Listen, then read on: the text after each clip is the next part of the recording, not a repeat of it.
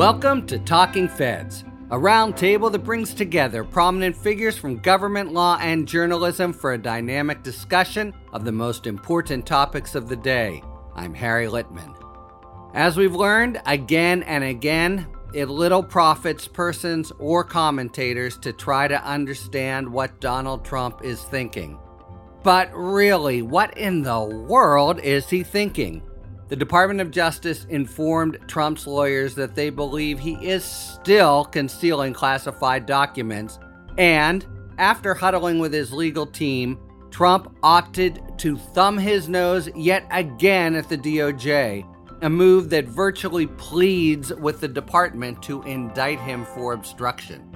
In the meantime, the seditious conspiracy trial of Stewart Rhodes and 4 other Oath Keepers is underway in Washington, D.C., and given the unusual defense that the conspirators were there to answer Trump's prospective call to take up arms, it figures to continue to focus attention on Trump's outrageous conduct on January 6th.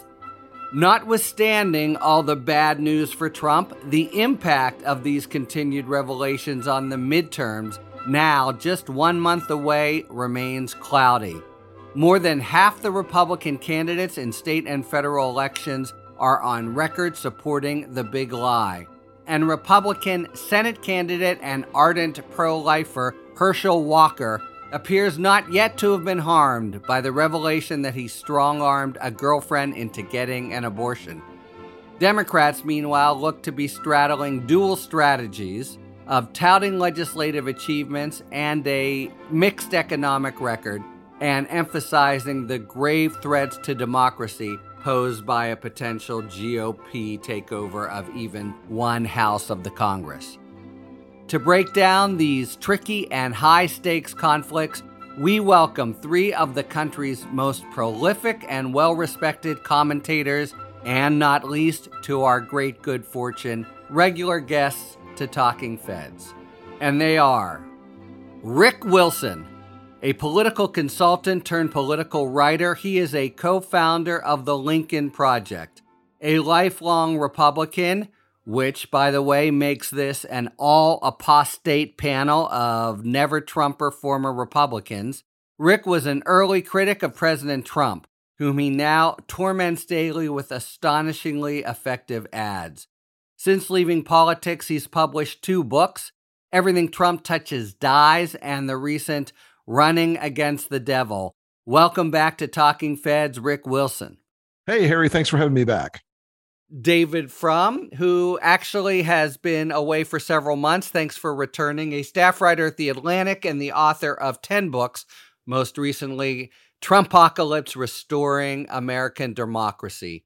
He has been active in Republican politics since the 80s and served in government as speechwriter for President George W. Bush from 2001 to 2002.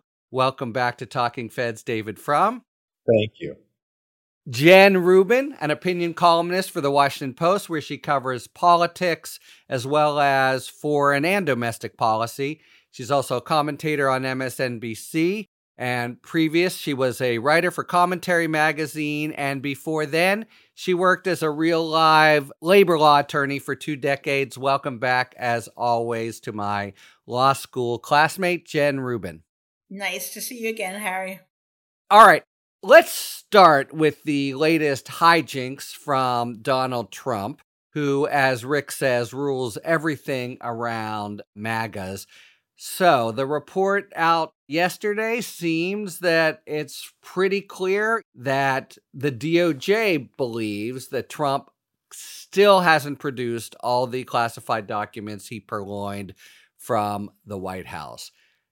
As a prosecutor, I just think he's begging the DOJ to indict him. I know it's crazy to try to psychoanalyze him, but does he have a game plan? And, why has he decided to, it's not doubling down, right? It's 64th down or whatever on withholding the documents?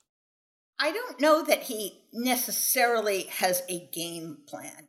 Trump's modus operandus is to create chaos, to play to his mob, to generate anger, and to spew whatever bizarre theories he thinks in his addled mind might escape him. And at this point, and this is frightful, he may not know what he still has and where everything is. And that is truly a national security disaster. What I found so interesting about this is that it was made public. And there are a couple explanations for why that is. One is, as one of our fellow legal commentators put it, it's a soft target letter. Mm-hmm. In other words, it's a sign from DOJ that your time is coming up, and it's things like this that make it essential for us to indict you. The other is that DOJ is exploiting these rifts between Trump and his lawyers and among his lawyers. You know, we've had this whole series of stories that he had gotten advice from some lawyers to turn stuff over, and others that he finagled into making representations that were, in all likelihood, untrue. And that when you kind of peel this all back, you have Trump being represented by people who themselves have legal exposure. So it could have well been DOJ's effort to kind of wake up the attorneys who might have such liability and beckon them over to come chat at DOJ about figuring out how they'd like to get themselves out of trouble. That's an interesting point. We know the lines were drawn between the one lawyer who we learned with great fanfare, an actual respected member of the Florida bar, former SG there, and then all of a sudden we learned was demoted. So apparently he lost this infighting battle. He was saying, can we cooperate? Although it's interesting, he was saying, let's do our own forensic investigation. So that suggested that they didn't know exactly where they might be, which, as you say, might be the most alarming point of all. But they could have played it cooperatively, and Trump decided again not to. And whatever else he's thinking, it clearly adds to an obstruction case against him, which seems to me to be the likely leading charge of a Mar-a-Lago-driven indictment. Yeah, my operating theory of Trump's way of doing business is that he's a crook before he's a thug, and he's a head case before he's a crook. So when you say, what's his plan? I don't think he has plans in the way that a normal functioning human being, or even a normally functioning criminally minded human being would have plans. He's got impulses, he's got rages, he's got outbursts. And sometimes they work and sometimes they don't. They have worked pretty well for him to date because he overloads the political system. As many people have said, if there had been one Trump scandal, the political system could have dealt with him. When this system cannot even keep track of the scandals, they sort of lose their potency because there are just too many and they're crammed into too tight a space. But I think there may be something about to happen that may possibly change the relationship. I know this gets in advance of what you want to talk about. But if the Republicans don't take the Senate, and if they don't take the Senate because of the impossible candidates that Trump foisted on the party in the Senate races, I think there has been already a lot of ill will between Trump and the organized Republican Party. That's why Ron DeSantis is raising so much money. McConnell, the Senator Minority Leader, maybe forever Senate Minority Leader McConnell's made clear how little regard he has for Trump. If McConnell doesn't become Majority Leader because of Trump's foisting bad candidates on McConnell, I think that may have legal as well as political implications. And I'll just add one sort of obvious point to that, which is, I think, Trump's instincts, and you put them pretty well. He's feral or sociopathic or whatever, but he doesn't distinguish between the legal system and the political system. So he'll play from his regular playbook of chaos and the like, but that in fact could invite serious trouble once you're in the crucible of the legal system, subject to penalty of perjury, etc.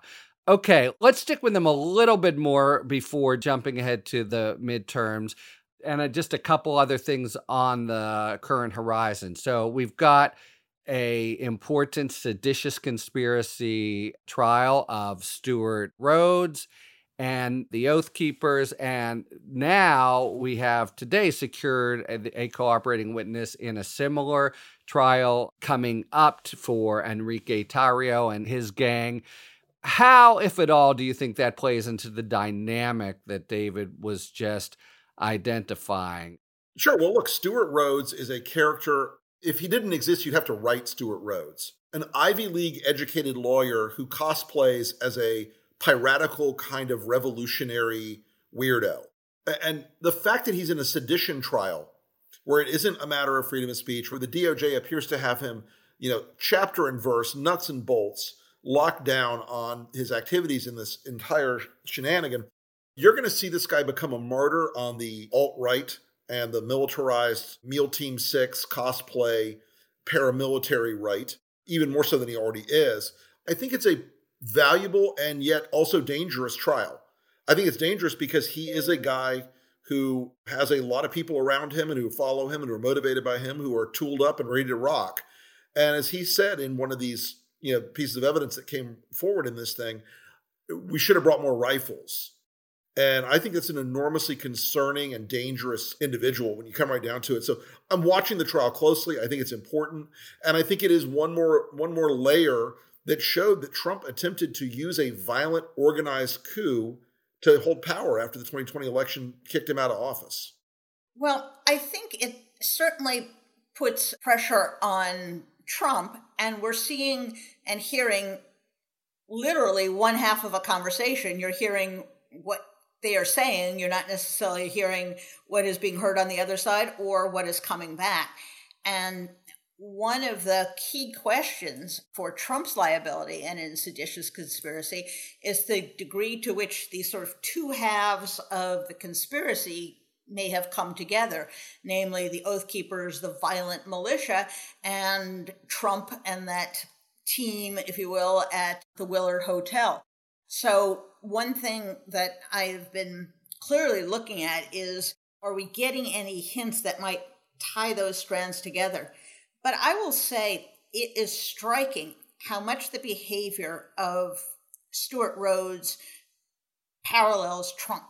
As soon as the election is held, deny, deny, deny. The sense that we're literally going to war against these people, the refusal to acknowledge reality, the almost messianic kind of hyperbolic thinking. No wonder these people attracted. It's really kind of the same mindset that unspools. As far as Republicans out there, they are ignoring so many things. This actually comes low on the list of things they're ignoring. They're ignoring many more important things or many more visible things. So I think they are simply trying to ignore it. I would hope that here's a shameless plug, the Washington Post's superb research piece by one of our reporters documenting the number of election deniers, nearly 300 on the ballot, will put that issue back front and center. And of course, Liz Cheney made news this week by saying that she would support the Democrat in Arizona, both for governor and secretary of state, because these Republicans who deny the results of 2020 pose an existential threat to democracy. So I think the issue of Trump, the issue of democracy is kind of hanging like a cloud in the background. Frankly, it may have been displaced by abortion. It may have been displaced by the economy. I don't think the Rhodes trial per se is getting any traction in a campaign sense. One more thing, or actually two more things to worry about if I were Trump. One is, let us not lose sight of the commercial fraud action brought by the state of New York. That's a civil matter, so it doesn't have to be proven beyond a reasonable doubt. It just has to be proven. And that's one where I think the facts are very well known, and were well known even before the action was dropped. I'm going to forget the year, but ProPublica, through some very ingenious reporting in 2017 or 2018, got filings from a couple of Trump's buildings and was able to show that he was reporting different rent rolls to his bankers and different rent rolls to the tax assessors. Now, it's pretty hard to think of an innocent explanation as to why anybody would do that. I mean, it's one thing to report a different valuation of the building, because my late father, who was in the real estate business, used to say that income is a fact, value is a theory. So what you put down as the building's value is a guess. But the income, that's documented. You've got check stubs. And if you're reporting different rental income to your banker and to the tax assessor, you are deceiving at least one of them and maybe both. And those things are very, very dangerous. And meanwhile, the case by which federal and state tax returns would be available to Congress, that also is chugging along and will go to the Supreme Court. And the delay on that has been incredible, but nothing is forever, and the delay on that won't be forever. So I want to put one nuance in what David said. It's not just that it's civil and has a lower burden, but also that for that reason, the normally ironclad rule of not commenting on a defendant's invocation of the Fifth Amendment doesn't apply. So Trump took it 500 times, as did Eric Trump, and the jury will hear that again and again and again and be instructed that they can take that as evidence of guilt. So when you put that next to the kind of straightforwardness as you document of the proof they're making, all the sort of hair pulling that we've done in other contexts about showing intent, it's such a lower threshold. The other thing that is coming to the fore this week is the latest hearing. Jen mentioned the Willard room as a possible bridge. Do you have any expectations that we'll be hearing about Roger Stone or that part of the whole operation? Or what in general are you thinking we're going to be seeing from the committee come Thursday? To quote the 1980s science fiction movie, The Last Starfighter, I hope they go out in a big death blossom. Fire every missile at once, because I think you're not going to get another bite of this apple. Like the closing Olympic ceremonies. Yes, you need it to be big, noisy, messy, loud, painful, and you need to get it into that cycle where you are showing America this freak show of weird conspirators and violent extremists and, Roger Stone and Alex Jones and Ali Akbar and Stuart Rhodes and all the other people that were and Steve Bannon, who were the mechanics of this attempted coup. And I think the committee needs to really blast out as much data and information as they can, because the truth of the matter is this is America. People are going to remember what they see on the hearing on television or what they see on YouTube later more than they're going to read a 9,000-page report. And I hope that we end up with enough leads and revelations that continues the media cycle of going after these people and exploring what happened. Because, as Jen mentioned, the Willard seems to have been a hub of a lot of this activity. We don't know everyone who was in that room, but we're going to have a lot more data, I think, once the committee talks, if they'll talk about it. But those folks were in there engaged in what looks to this non-lawyer like a very active conspiracy to overthrow the 2020 election. David, Jen, do you have any suppositions about where they'll be going on Thursday? Because, everything that Rick said is right in terms of the final pyrotechnics, but they've also very successfully presented freestanding chapters in every time to date. And if they don't have a new theme to apply and new revelations, will they risk falling flat? Well, certainly there are strings that have been left, including what happened to the Secret Service messages, including the connection between the White House and the Willard, including the funding of the January 6th gathering. We were promised at some point that was going to be forthcoming. To pick up on something that Rick said in a larger sense, I hope they have something that's worth having this hearing for. They have been very successful in making these exciting and controversial and adding a little mystery by withholding the name of critical witnesses. And it would be bad, I think, because I agree with Rick, 99% of this is sort of how much gets strained through to the public, if they kind of left on a whimper rather than with a bang. So I do hope that they have a few things still left to deal out. Jamie Raskin has said, perhaps in softer terms than before, yes, there are additional things that we need to tell you about, but I think we may kind of be reaching the end of the road here. No pun intended to Stuart Rhodes. And I think now what happens is we'll get the report, and all of this stuff, remember, they've worked out a fair, I think, agreement on information sharing. Then all of this stuff goes over to the Justice Department, and that gets compiled with whatever Justice has. Now, whether the committee has things that the Justice Department doesn't or is more illuminating, or even if they have witnesses who are now on record who they can box in because they said one thing to the committee and now they have those same witnesses before a grand jury, that will help the Justice Department's case.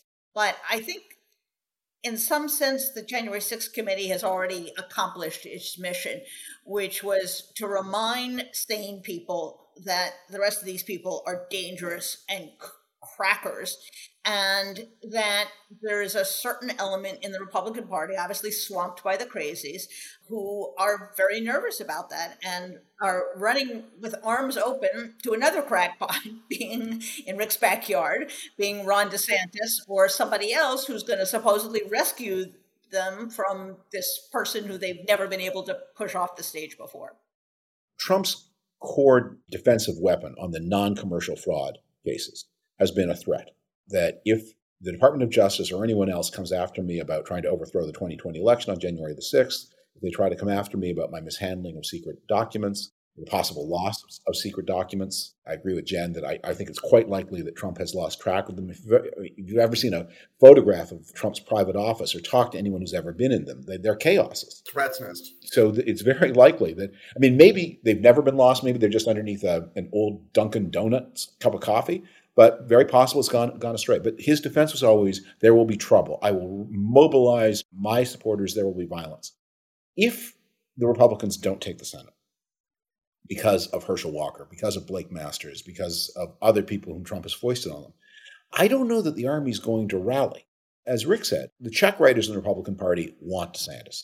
So far, the rank and file have remained loyal to Trump. But there is communication between check writers and DeSantis. And in particular, if the Republicans lose the Senate because of Georgia, which was very much Trump's personal project, I wonder if that army shows up when he tries to summon it. Or if the rest of the political system doesn't get a message, you know what, this guy, it's safe for the law to proceed. His ability to generate violence to protect himself from the law has diminished. Yeah, or 24 sort of ragtaggers who, you just quickly bring the full force of the law down on.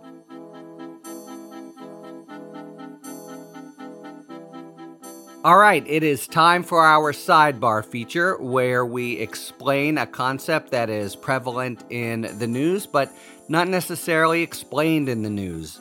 Today we're going to be talking about the crime fraud exception, an exception to attorney-client privilege, which figures, among other things, in the Mar-a-Lago litigation. And to explain it to us, I'm thrilled to welcome Judd Apatow.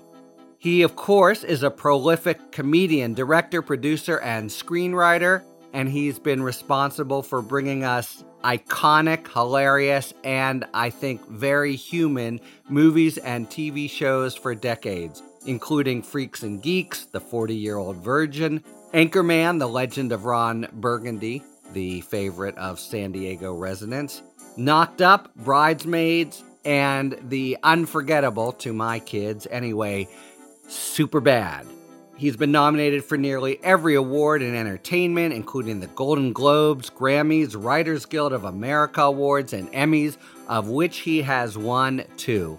So it's my pleasure and honor to bring you Judd Apatow explaining the crime fraud exception.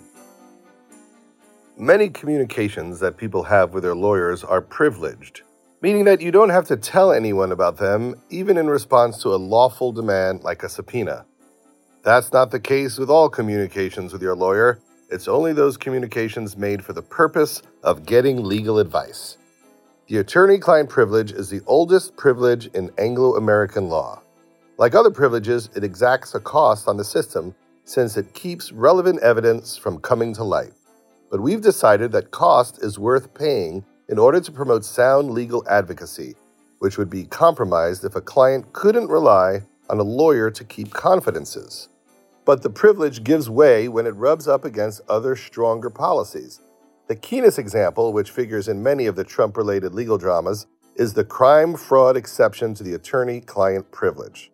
Under that exception, statements made to further or conceal a crime may not be shielded by the attorney-client privilege. Communications with a lawyer about past crimes remain confidential, but the privilege can't be used to shield communications about ongoing or future crimes. So if a lawyer and client discuss ways to obstruct an investigation, or for that matter to launch a new fraud scheme, those communications are not protected. In Breaking Bad, when Saul Goodman and Walter White conspired to launder the money from Walter's drug business, their discussions are not privileged. There have been several cases in the Trump era involving the crime-fraud exception. Probably the best known happened in California in a case involving John Eastman, the lawyer who tried to develop a legal justification for keeping Vice President Pence from certifying the vote on January 6. The January 6th committee subpoenaed documents from him, and he asked the court to issue a protective order so that he wouldn't have to produce them. For Talking Feds, I'm Judd Apatow. Thank you very much to Judd Apatow for explaining the crime-fraud exception to the attorney-client privilege. Judd's latest project, Bros, a movie he co-produced, is in theaters now. It's a romantic comedy starring Billy Eichner and Nicholas Stoller. And if you might like to support a cause that is near and dear to Judd's heart, he recommends contributing to the ACLU of Southern California.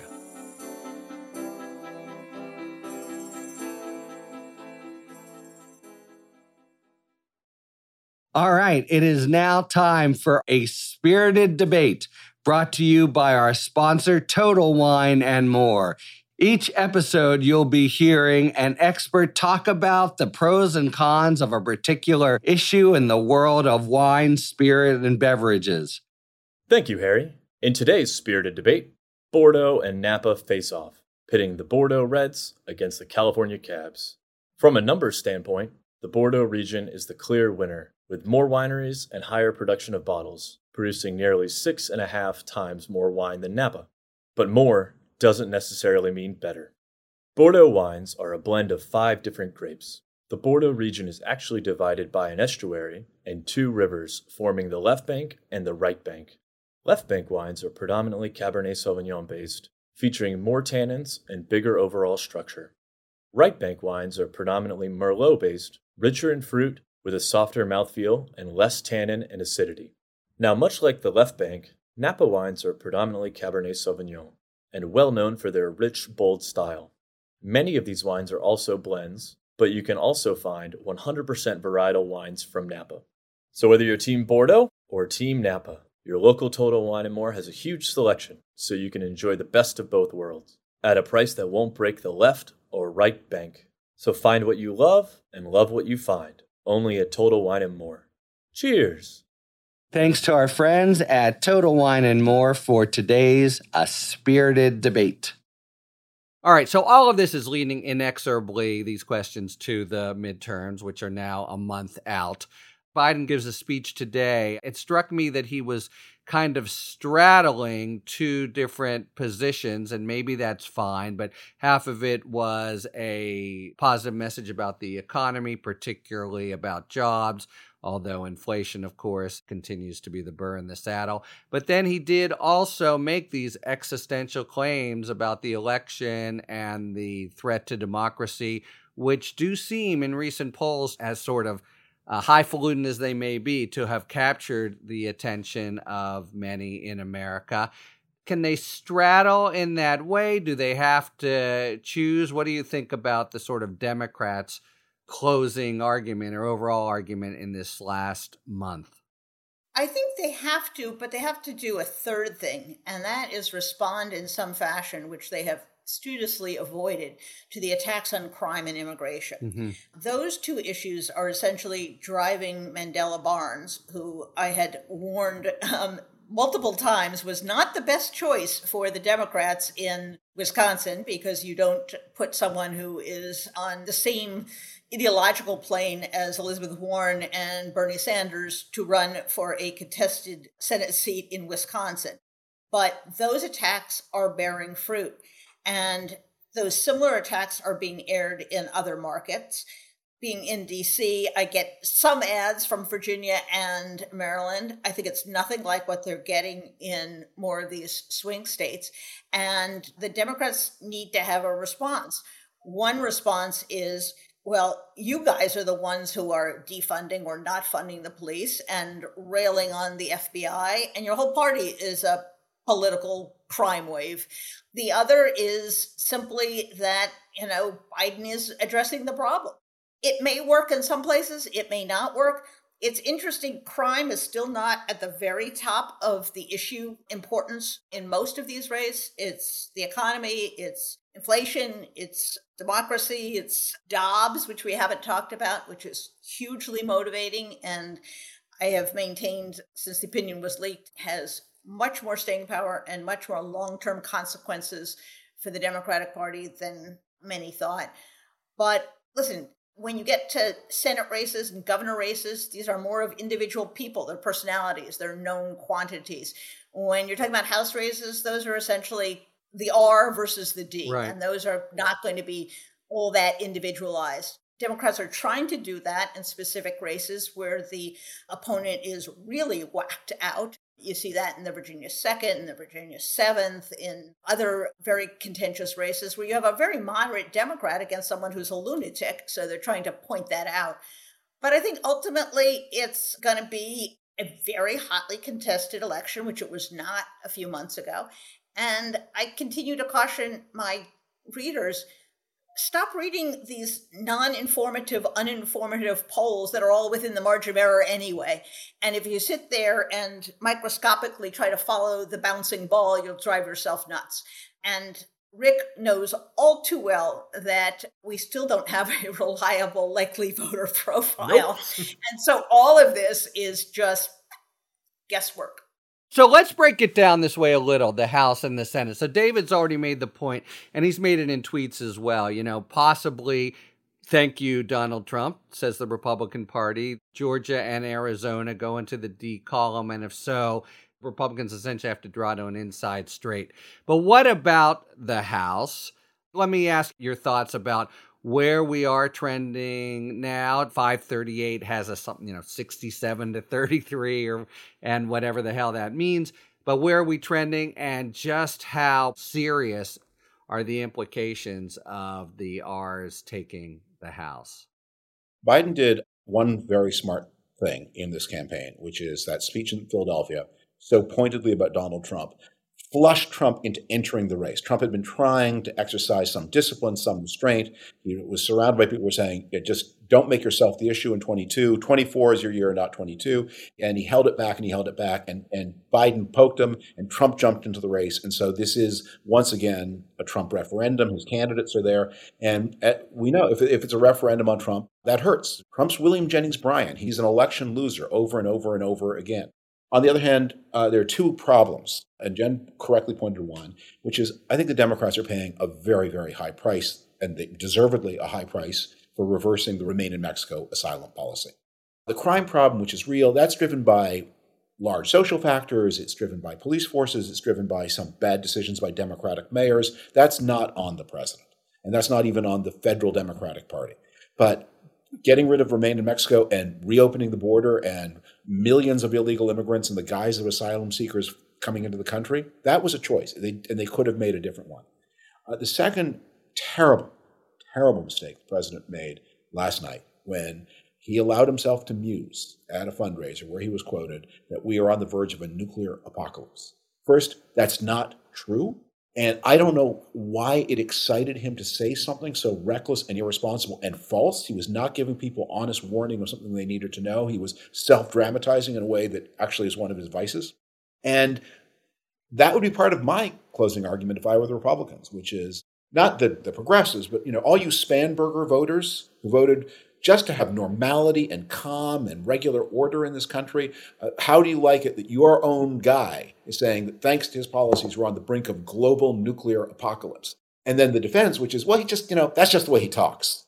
That's not a very good defense because, you know what, if you talk like that, you shouldn't talk like that. And I think that may turn out to be expensive, not as expensive as getting rid of Remain in Mexico, but expensive. Harry, I think that all the modeling that we've seen in the last 8 election cycles has underestimated Republican performance in the last 8 election cycles. Now, it was a mild effect in the beginning and is a marked effect now. So I have been telling Democratic friends and allies, please, for the love of God, stop reading polls and get to work. This is a dangerous position you find yourselves in. And look, God love them, but they are pouring in By the end of the day, Beto and Fetterman will probably bring in $250 million. And there are a lot of races that I'm more worried about, like Bennett in Colorado, where the Republicans have been moving quietly under the radar screen. Wow, you think Bennett's vulnerable? I know Bennett's vulnerable. Now, listen, it's still his to lose, Yeah. but he shouldn't even have a race because he's running against an insane person. And a lot of these races, we are seeing that the schism between the NRSC and the Senate Leadership Fund has largely been papered over now because Senate Leadership Fund just went off and they're doing their own thing and they got $160 million to spend. It is a political climate that Democrats should not underestimate. They had a great gift given to them in the Dobbs decision in terms of mobilizing their base, but that's not enough. That's necessary, but not necessarily sufficient to hold the Senate. The House, I'm still a very, very skeptical guy about the House. The number of seats that are in states where the redistricting process is entirely controlled by the Republicans is sufficient to tie the ball game. They don't need much to take the House just on voter performance in safe seat districts. My worry there is that's the preview of the future. Why is Kevin McCarthy having Marjorie Taylor Greene on stage with him, even though he loathes her with the fire of a billion suns? He knows the caucus coming in will be much more like her than him. He knows they're going to look like election deniers, conspiracy theorists, QAnoners, nutcases, fanatics, and they are really looking forward to having that control so they can impeach Joe Biden, so they can go after Hunter Biden's laptop, so they can do all this stuff that will feed their base, and it will send us spiraling out of control very, very quickly as a country.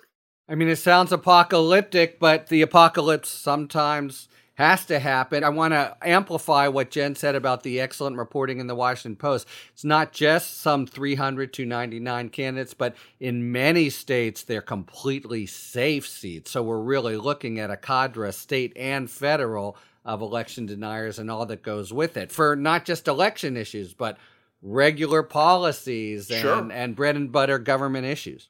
Well, look, I don't think you're going to see the Republican caucus in the House take up a lot of substantive issues for Americans, but they're definitely going to investigate Dr. Fauci. They're definitely going to go after Hunter Biden's laptop. They're definitely going to go after a whole series of impeachment actions where they think they can squeeze some political juice out of those things. And they are furious with the 1-6 Commission. So they're going to say, well, you did this to us, and now it's vengeance all the time as a regular order of business. So I'm concerned about the House. I'm more sanguine about the Senate, but I'm not completely sanguine. Look, I'm a guy who always studies the worst case scenario of these things, and there's a lot of worst case scenarios out there.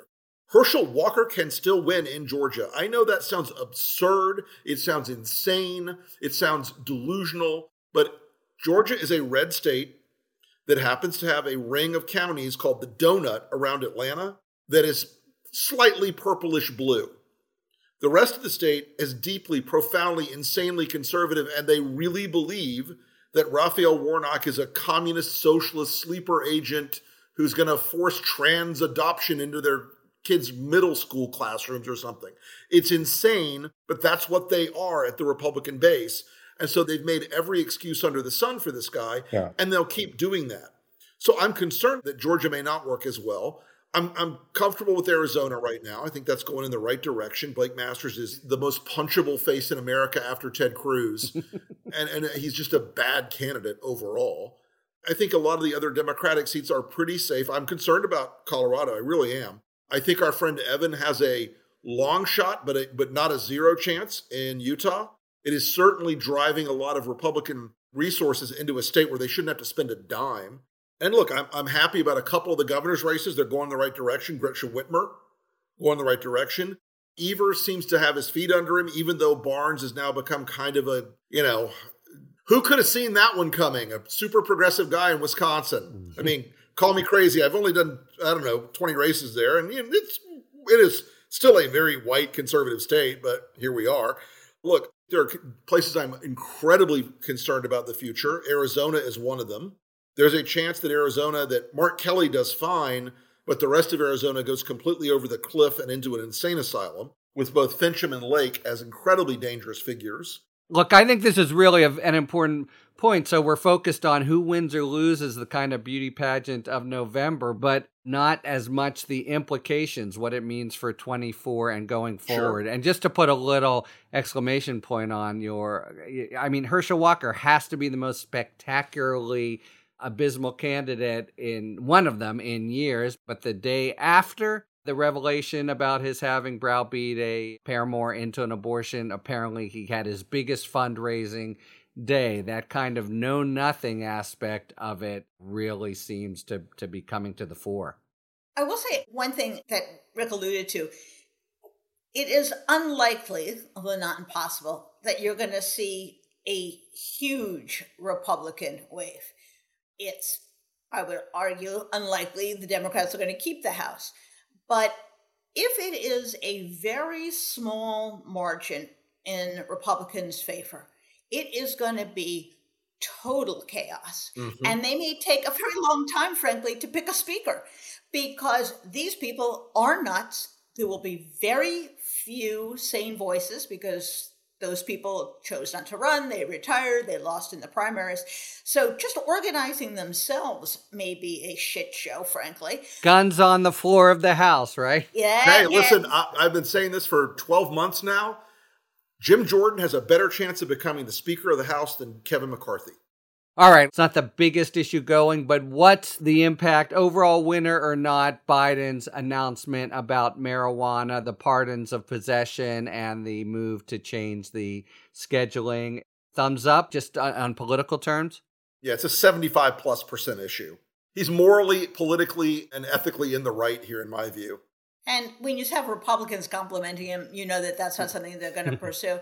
Also, when you talk about base motivation, this plus the climate change stuff, plus the student debt relief is really aimed at trying their darndest to get those younger voters and minority voters out to the polls. They are notoriously irregular on midterms, and he is trying everything he possibly can. In the case of the marijuana, it happened to be a good thing that he was doing, but I think it's pretty clear what he's trying. Democrats need to remember that their base is smaller and less attached to the political process than Republican base. Base-first politics is reckless for Democrats. Yes. And whatever is going to happen in November, immediately afterwards, Biden needs to have a national anti-crime agenda. He needs to have a civic order agenda. You all saw that story in the New York Times about the homeless guy who killed a woman's dog. The president should be on the side of the dogs, not of homeless people who kill dogs. He should make that very, very, very clear. He has to get control of the border, and that means he has to revive the Remain in Mexico policy. That was one of the terribly expensive mistakes he made at the beginning of his presidency, and it was driven by his own base. This is not asylum seeking you're seeing. And he needs, in the next 2 years, really to govern his tongue. And that mistakes like the one about nuclear apocalypse, those really reverberate. I remember there's a lot of mockery of Barack Obama and the teleprompter, but I'm pretty confident of my words, but if things I could say could make the Dow Jones lose hundreds of points or topple a government in Thailand, I'd speak off a teleprompter. I'd carry it around with me. I would not be ashamed. There's no shame in that game. Because you need to calculate. I've thought through the implications for American politics and our allies, but I hadn't thought about the Thai angle, and that we now have had a coup in Thailand is this unfortunate thing I said. Think it through. The president's words are so powerful. So they have a lot of ground. But the biggest asset they're going to have after 22 is like what Bill Clinton had after 1994, only on steroids, which is that he's going to be able to make Jim Jordan his foil. He's going to be able to make the House Republicans his foil. And however unpopular Donald Trump is, those guys are going to be less popular than that. And by the way, one last thing on this subject, Harry, there may be something that is a saving grace both for the immediate future, maybe even for the rest of the 2022 cycle. Elon Musk is going to put Trump back on Twitter, okay? And that is going to make him once again the central figure in the dialogue every day. And I think that's to the good for Joe Biden and good for the Democrats overall. That's a bold prediction. The idea that Trump has disappeared is in fact informed by he's been banned on most social media platforms. And we know that's not true, that he's disappeared, but that is going to be a powerful force I'm willing to bet on in the coming months. Wow. I'll just say on immigration, I remember, David, you sounded that warning in a friendly way at the very beginning of the administration. So you've earned it. Very briefly, let me just ask you, Rick. Lots been happening in Ukraine, but staying with this sort of political angle of it, Right. You tweeted out a Lincoln Project ad in support of American assistance for Ukraine. The Ukrainians have, had a solid week, but it still seems like the Russian materiel is so much stronger. What are the domestic politics around support for Ukraine now as you see them? Well, we did a little research on this, and there are still enormous communities in this country of people from Ukraine, from Latvia, Lithuania, Estonia, Poland, Hungary, Germany, especially in a bunch of the swing states like Wisconsin and Michigan and Pennsylvania and Ohio. So we had our nerds go out and run the numbers, and we discovered we could reach them digitally with a very high efficiency rate. And this is a message that pushed and moved them dramatically. And it made them cautious about the Republicans, not the generic Republican that's in their head, but the crazies who want to do that. And these are people who also tend to be a little older. They still have a memory of the Cold War. They still look at the Russians as a force for chaos and evil in the world. And so, we're going to make that very clear that there is a cohort of Republicans, including those on the ballot and those already in elected office, who really don't believe that we're on the right side of the Ukraine question, and they want us to change sides. So we're going to push that button in some of those states where we think it can make a real difference. Wow. All right. That's really interesting. So we just have a minute or two left for our Talking 5 feature where we take a question from a listener. Each of us has to answer in 5 words or fewer. And today's question, what is the congressional, House or Senate race you're watching most closely and why? Nevada Senate race, weak Democrat. Pennsylvania Senate race, don't sleep on it. Or don't sleep. That's 6 words, sorry. Okay, well, I need a setup, but I can do the punchline in 5 words. I'm watching Georgia to establish whether the Republican Party there is going to establish that abortion is a deeply personal matter between a man and his bank manager. Man, I had it easy before, but now I'm worried about Colorado, but I'm sticking with Pennsylvania Senate. Pray very hard. We are out of time. Thank you very much to Rick, Jen, and David. And thank you very much, listeners, for tuning in to Talking Feds. If you like what you've heard, please tell a friend to subscribe to us on Apple Podcasts or wherever they get their podcasts. And please take a moment to rate and review this podcast.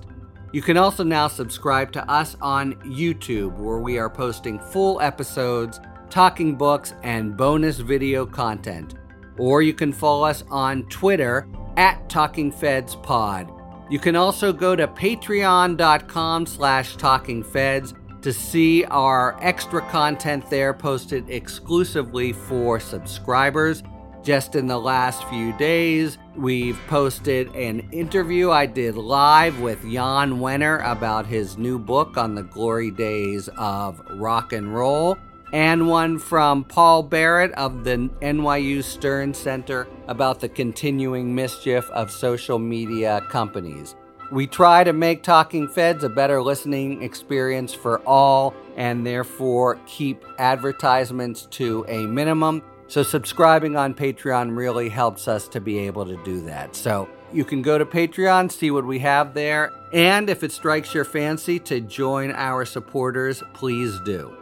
Submit your questions to talkingfeds.com/contact, whether it's for Talking 5 or general questions about the inner workings of the legal system for our sidebar segments. Thanks for tuning in, and don't worry, as long as you need answers, the feds will keep talking. Talking Feds is produced by Olivia Henriksen, sound engineering by Matt McArdle. Rosie Dawn Griffin and David Lieberman are our contributing writers. Production assistance by Laurel Feldner, Kalena Tano, Emma Maynard, and David Emmett. Thanks very much to the great Judd Apatow for explaining the crime-fraud exception to attorney-client privilege. Finally, our gratitude, as always, to the amazing Philip Glass, who graciously lets us use his music.